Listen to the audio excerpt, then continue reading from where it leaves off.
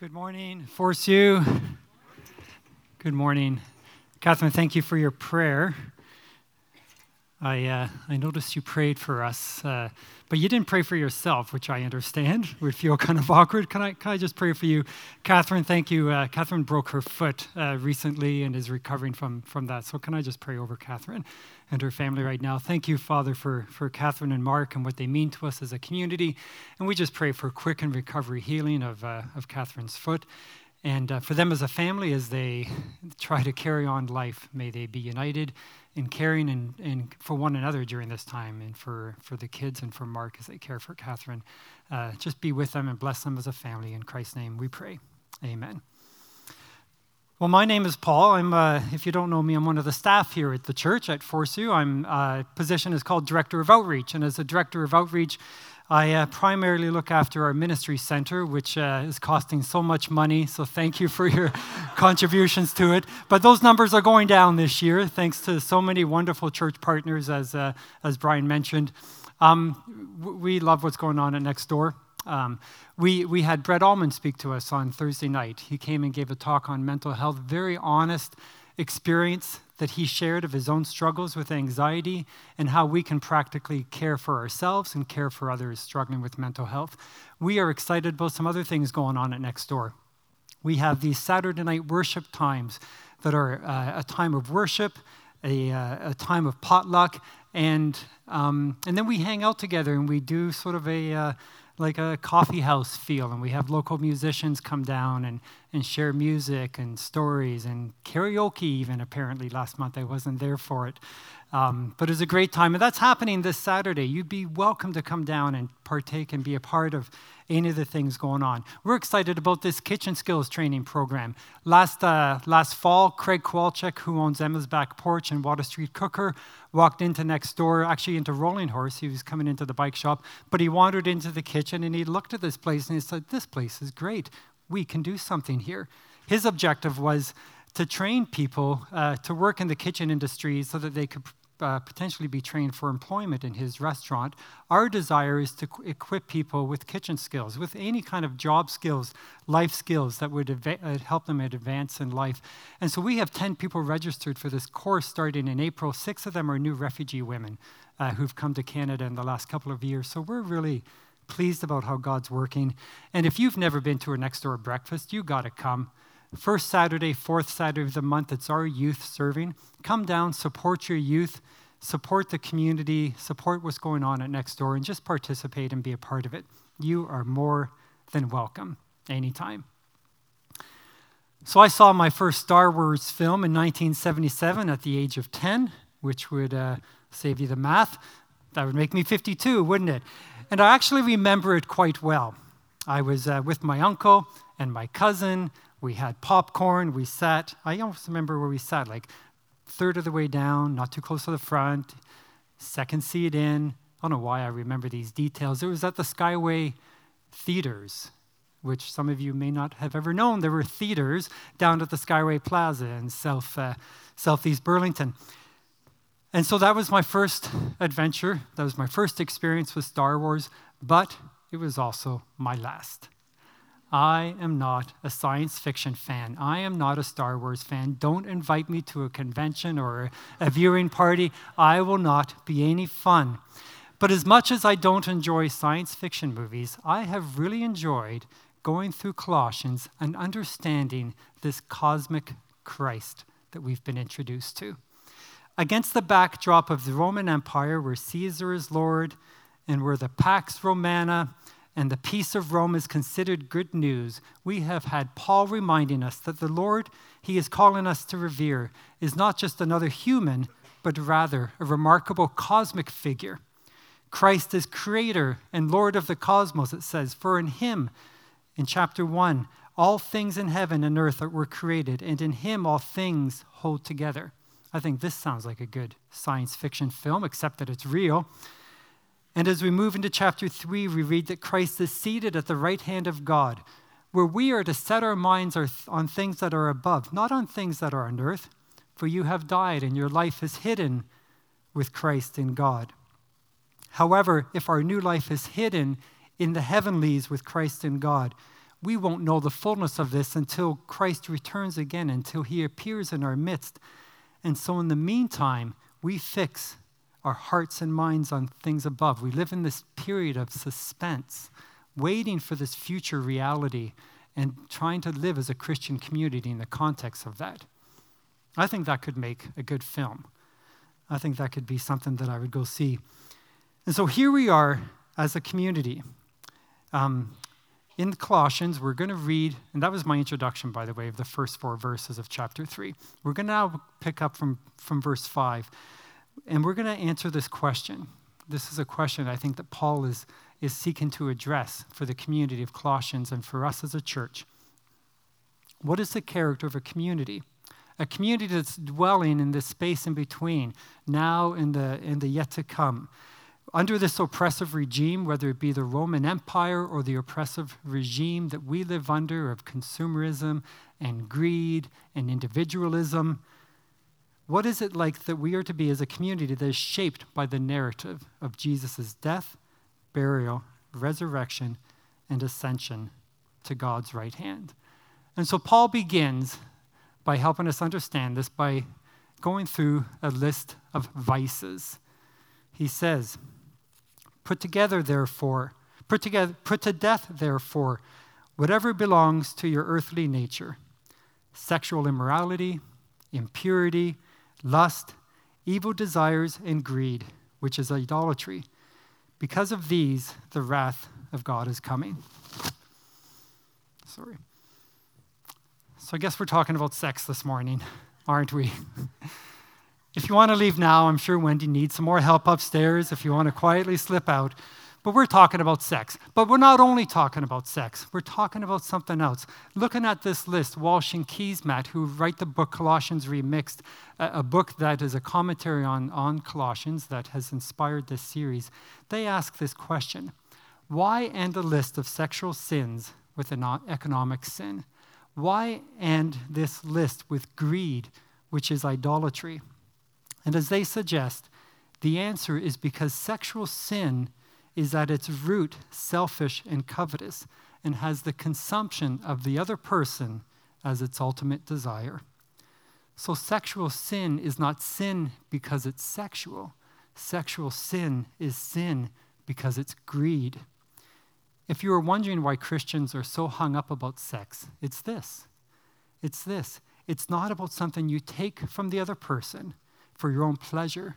It's something you give for mutual pleasure in the context of a covenant relationship. If sexual sin is at its root greed, as a community living under the rule of Christ, we will only experience Christian community when we respect one another as human beings, as men and women, and not the other as the object of our personal desires. Mutual respect for another is the beginning of healthy relationships, where we don't see the other person as an object to be consumed, but as a sister or brother to be served in love. Holding one another in a place of honor and respect is an antidote to the poison of coveting one another for our own satisfaction. Isn't this fun? Talking about sex here on a Sunday morning. But yet we know that Christian communities can be torn apart and broken and ripped apart by sexual sin. We know that there are stories of mega churches with pastors who have too much power, and they use that to pursue things that aren't theirs, that don't belong to them. And we know that it happens in small churches all around us. And we know that we are vulnerable because we are human beings and that this could even happen to us. And Paul understands that, and that's why he writes about it. And that's why he warns us that if we want to be a Christian community, we need to flee these things. We need to put them off. We need to be careful. So if one antidote to this is respect, that we simply respect one another. We don't view each other as items or things to be consumed. The other thing that we need to learn is enough. One of the gods we contend with is the god of consumption. And there's no word more offensive to a culture of consumption than the word enough. The advertisers and marketers want us to believe that we can never have enough, that we can never be satisfied, that we can never be filled. But the word for us is enough. And here I don't just mean like enough is enough or I've had enough. But in marriage, we must return to our covenantal vows and say to our spouse, to our partner, you are enough for me. I do not need to look other places. I do not need to find satisfaction in someone else because you are enough for me. And for single people, and we have many wonderful single people in our congregation, in the friendships and community we all share, you need to discover that intimacy that you find in this community is enough. Now, there's a word for us all here, single and married, that if single people among us are going to find intimacy in community, we need to be a community to single people. We need to be a community that's welcoming to single people. We need to extend hospitality and friendship and make sure that they are included in the life of this community. Married couples are called to fidelity, and single people are called to chastity. And frankly, neither is easy.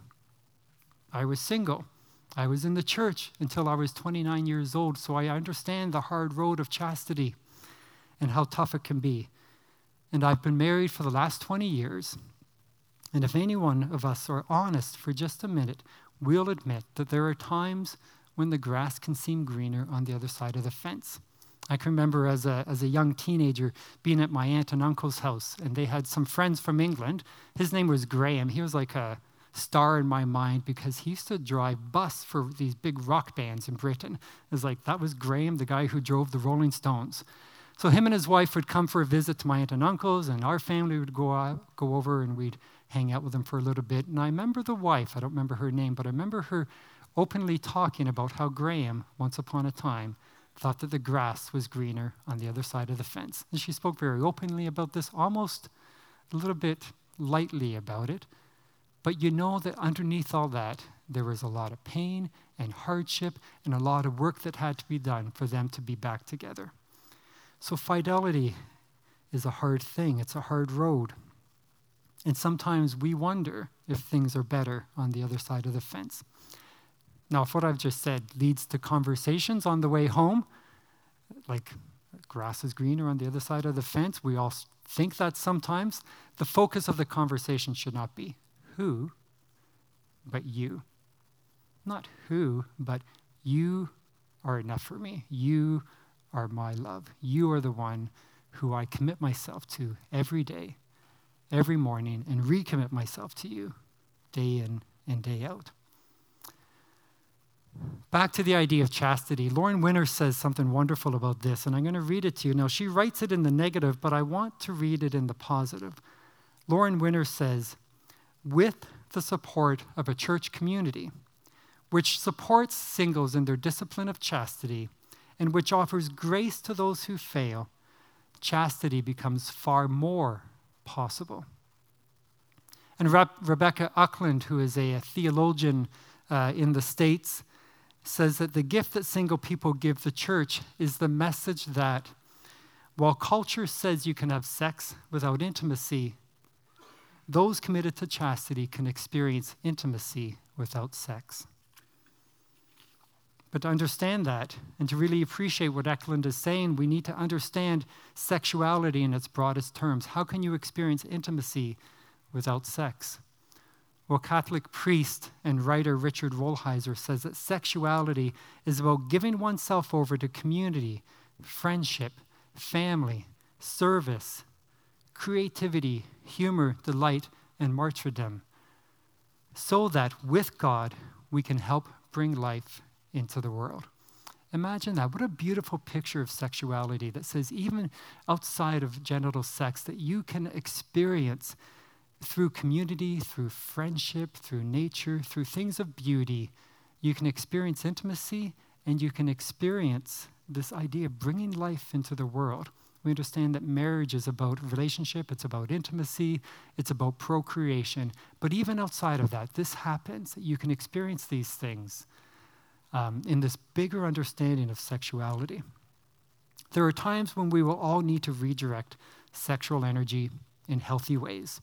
Sexual energy doesn't have to mean genital sex. Our sexual energy can be expressed through friendship, acts of service, art, nature, hikes. Yet there are times when we all, single or married, will need to remember that among us are those who are single and because of their singleness may lack what we all need, physical affection and touch. Elizabeth and I were at the library just this past week, and while we were there, she ran into a friend who had lost her husband about 3 months ago. And as they were talking across this magazine rack, and Elizabeth realized that she needed to walk around the magazine rack and come up to Susan and give her a hug. And so she did. And in response, Susan hugged her back and didn't let go. And as Elizabeth was sharing the story with me afterward, in hindsight, she was asking, who else was going to hug Susan that day? Her husband was gone. Her adult children had moved away. Possibly someone, but possibly no one. Possibly no one. She was going to be void of that thing that we all need, this physical affection and touch.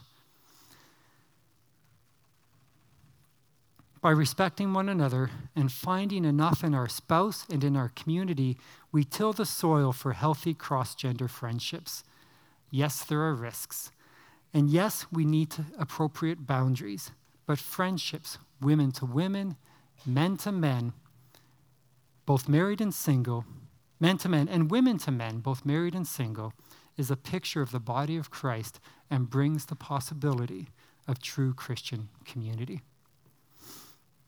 Paul goes on with his list of vices in verses 8 and 9, and he says that, and he moves on to this list where he talks about anger and rage and malice and slander and obscene language. And if the previous list of sexual sins felt like it was all about, our own satisfaction, our own desire, this is not too different.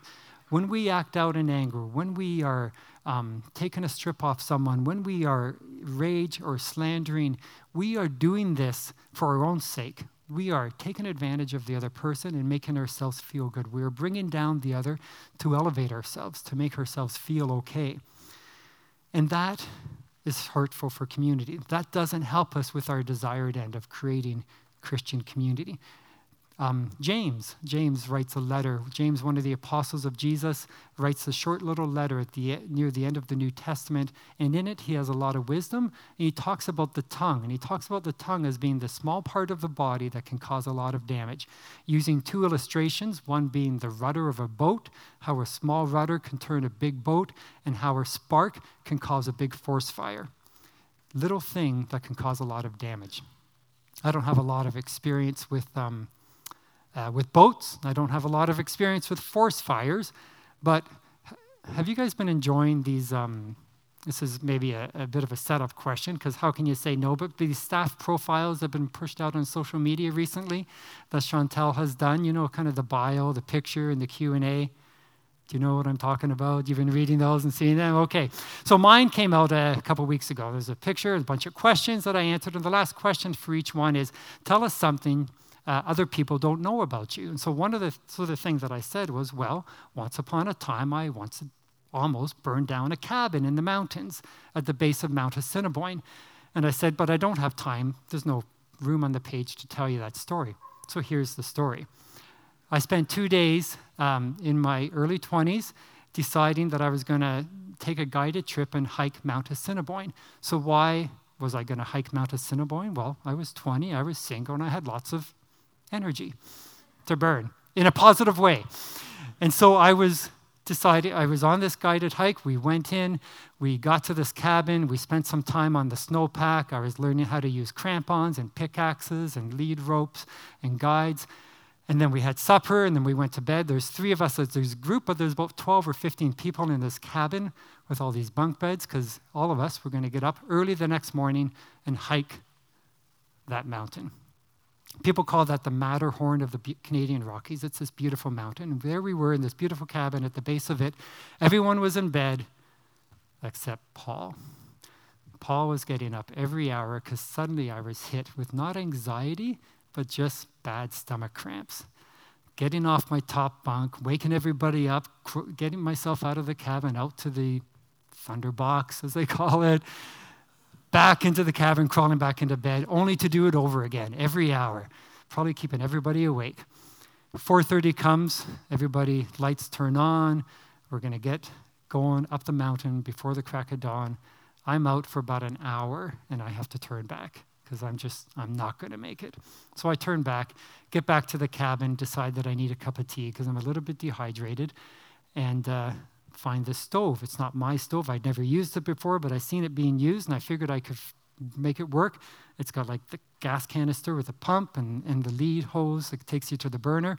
So I set it all up on this table underneath the window with these curtains hanging down, light the stove, poof, here's the curtains, about this close, and I'm kind of panicked, and I pick it up, and I'm carrying this thing, and it's burning, and I get it out onto the rock, go back in, get it turned off, finally, go back in, check, nothing's on fire. But I was this close. One little mistake putting that whole cabin up on fire. Can you imagine those 12 people looking down and seeing this cabin on fire? All their possessions, their backpacks, and their thousands of dollars of expensive mountaineering clothing going up in flames, and that guy that they left behind. But that's what it is. That's what James is saying. One little thing can cause so much damage. We need to be careful with our tongues. Paul is warning us, and how we treat each other and how we speak to one another, because it can cause so much damage. Verses 12 to 14, Paul now gets away from the vices, and he starts talking about the virtues. He says, as God's chosen ones, holy and beloved, clothe yourselves with compassion, kindness, humility, meekness, and patience. Bear with one another, and if anyone has a complaint against another, forgive each other. Just as the Lord has forgiven you, so you must also forgive. Above all, clothe yourselves with love, which binds everything together in perfect harmony. Having spoken about vices, Paul is now turning and saying, this is what you should look like as a Christian community. And while there is value in attending to each of these, and we will quickly, I think there's some value in just looking at this list and just understanding it as a whole. Just look at those words and say to yourself and imagine, this is what Christian community looks like.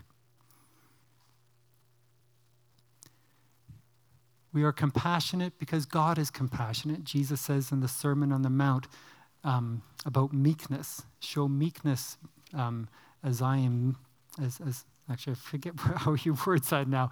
There's something about meekness, but we are to be compassionate and kind in the way that He is.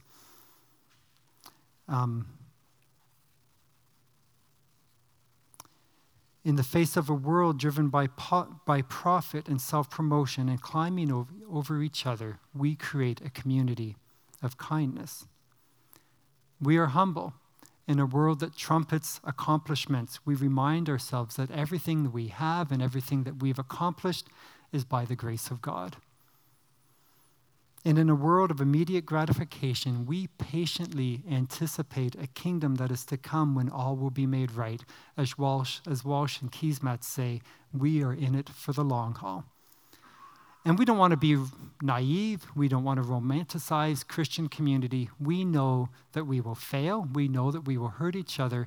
And 3 times in one sentence, Paul uses the word forgive, because we will need to forgive one another. We will need to receive forgiveness just as Christ forgave us. In Colossians 1:3, it says that He rescued us from the power of darkness and transferred us into the kingdom of His beloved Son.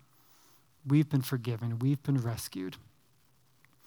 And then love.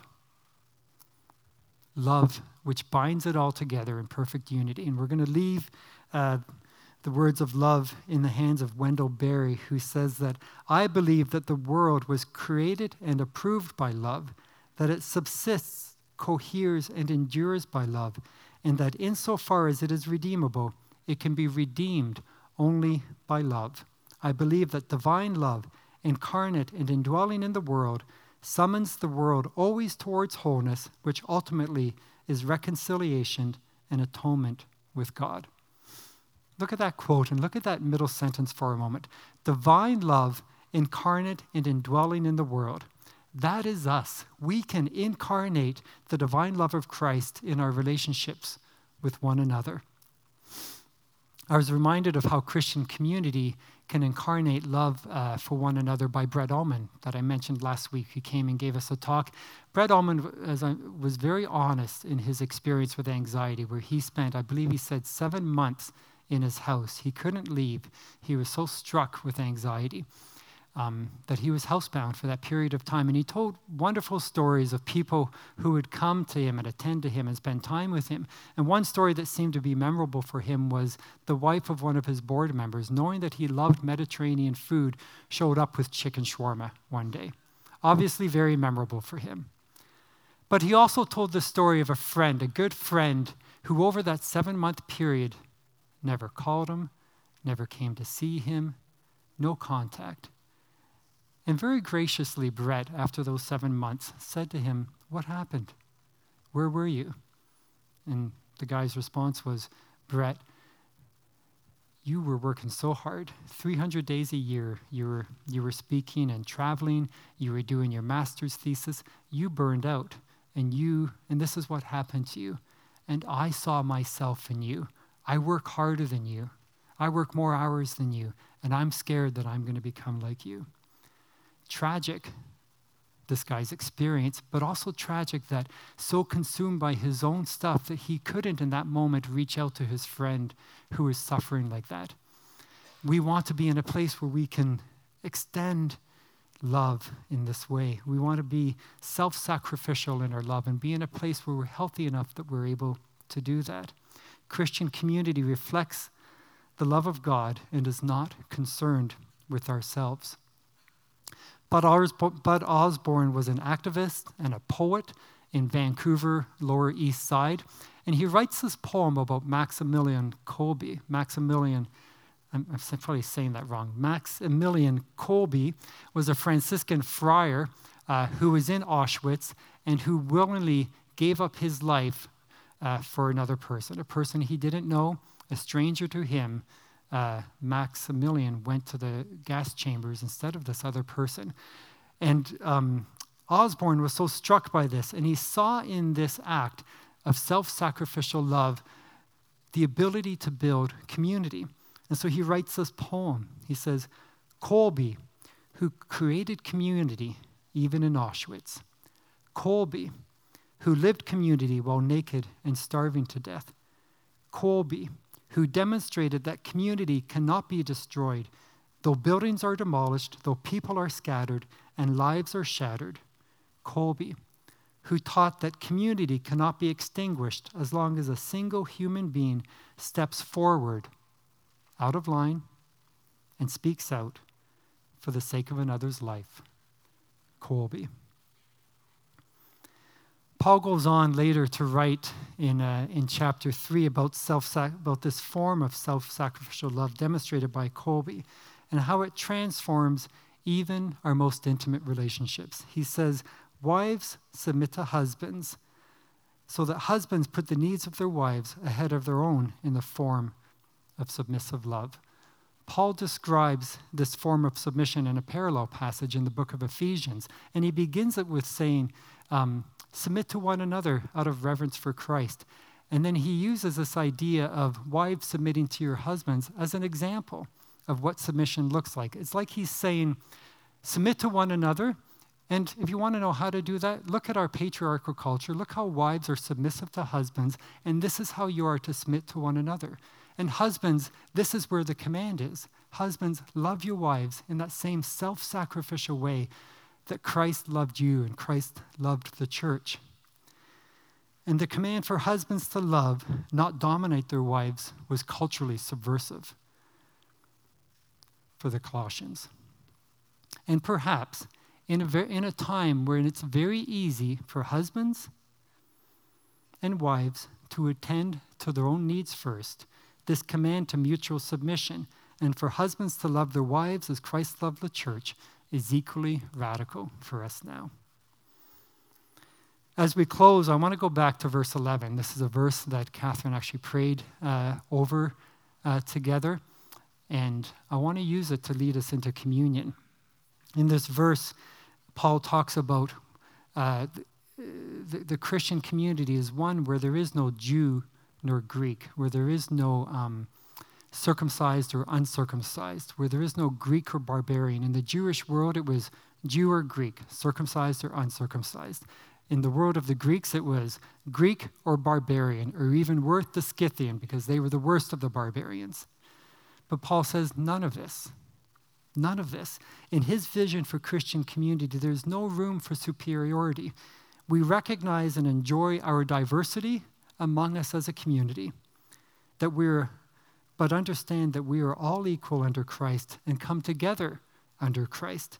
The idea that diversity unites us, I think that idea is multiculturalism in its colloquial form, but it's not the greater vision that we have where we come together with our shared need for brokenness, with our shared need of brokenness and our need for mercy and grace from Christ. This is what unites us together. And so the experience we are going to have is of taking this bread and taking this juice representing the body and blood of Christ, and we're going to pass it to each other. And we're going to share in this experience of need for mercy and grace as we do so.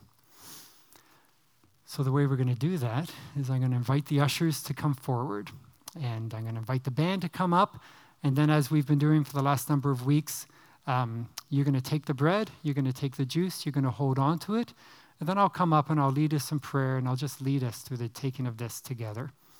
So ushers, band, and I'll be right back.